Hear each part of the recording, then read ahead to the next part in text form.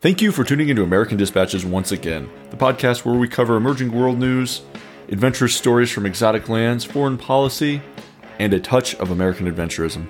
No beltway drama or celebrity tweets here, just real news and one sexy, sexy host. That's yours truly. Vic. I've traveled to 105 countries, been a contributor to Social Fortune magazine, hold a BA in International Relations and an MBA. You're listening to episode 27 today. We're going to cover a metabolic warhead that scientists say is designed to kill cancer cells in humans. Congress inches forward on a massive bill aimed at countering China's growing technological prowess. Just weeks after the Colonial Pipeline attack, Russian hackers are at it again, this time after one of the largest meat suppliers in the world, thus disrupting the world's food supply. And in a pretty off-color story, a waitress in Spain was arrested for cutting off her boss's dick.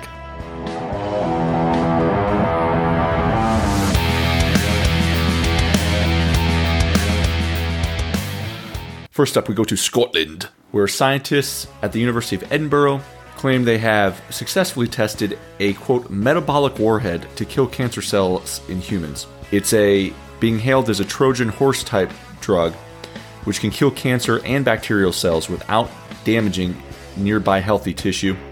The cancer-killing molecule SENBD can be mixed with a food compound to trick malignant cells into ingesting it. Apparently, they're calling cancer cells very greedy. They need to consume a high amounts of food and energy to typically keep growing. This tricks them into ingesting it and thus poisoning just the cancer cells. The milestone in this research is the fact that it's not damaging any of the other cells nearby, which is a huge development. The peer-reviewed experimental study has been carried out on both zebrafish and human cells, and so far is effective. Future testing is still necessary. But scientists working on the project have gave the compound the nickname the metabolic warhead. Good on you, Scots, for the research. We hope you fight like William Wallace on the cause, and we'll be following it closely. Also, if you're looking at possibly drug therapies worth investing in, I would advise checking this one out. Congress is inching forward on a massive bill aimed at countering China's influence. Nice, it looks like America's accepting the challenge on this front. Well, kind of. The U.S. Senate on Thursday advanced a sweeping package of legislation intended to boost our ability to compete with China's technology.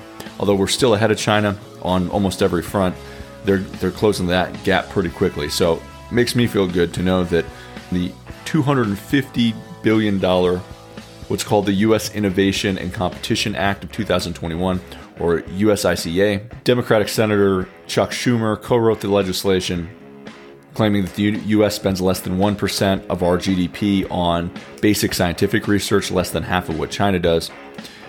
And the measure will authorize about of the $250 billion, about $190 billion of it will be directed towards provisions at strengthening U.S. technology in general, plus approximately $54 billion of it specifically to semiconductors, microchips, and telecommunication equipment. Now, the one good thing about this is the desire to take on China with more hardline stance is relatively bipartisan on Capitol Hill now. The act has been slowed in Congress, however, as an added provision was put in by Democrats calling for new wage minimums, a move that have caused some Republican senators from various areas from basically approving the measure.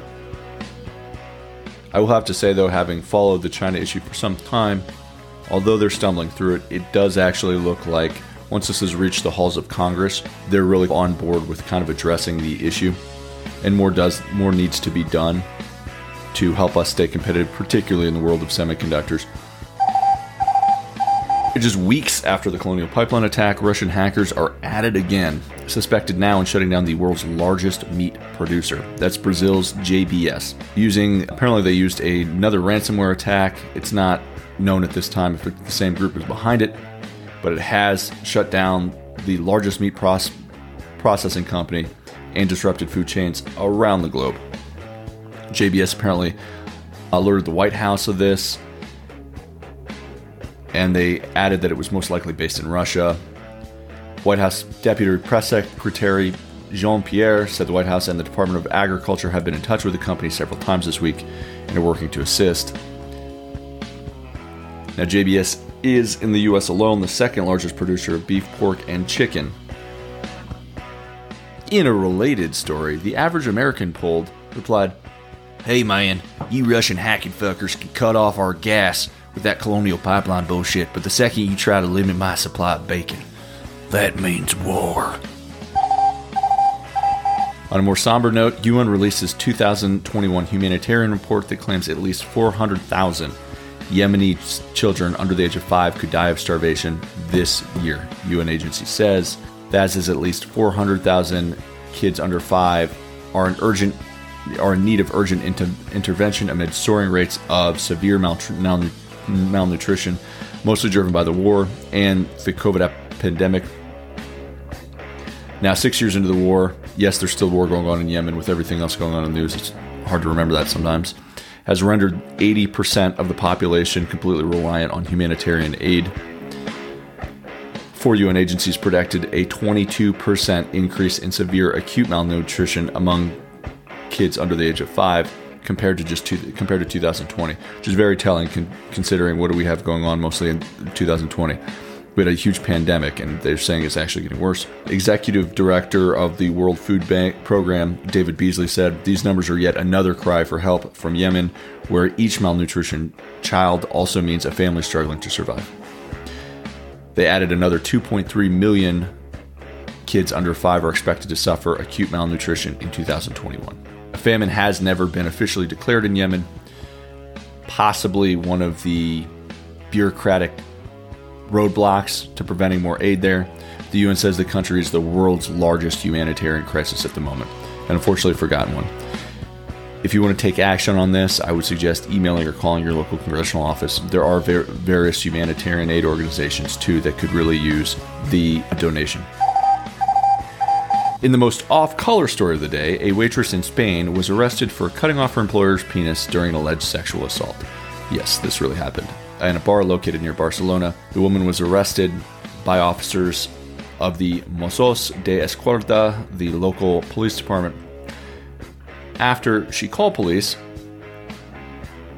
basically explaining that she'd done so because the man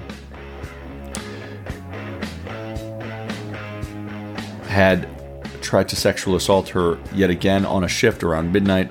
She claims that she grabbed a knife and cut off her employer's genitalia after he tried to sexually assault her during a shift. The woman did call authorities and the emergency services to the bar, who transported the man, who is the owner of the bar, to the local hospital for an emergency operation to attempt to reattach his genitalia.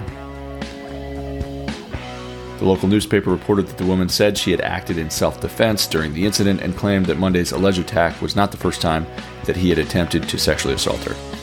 The woman remains in custody. The man remains at the hospital. It is not yet clear if the surgery to reattach his member was successful. In a related story, rapes in Spain are now expected to drop by 90% this year. And that's all we have for today, folks. As always, the world is an exciting, badass place. Stay informed. You can do so here by tuning in on Apple or the Google Play Store. Until next time, Vaya con Dios, America.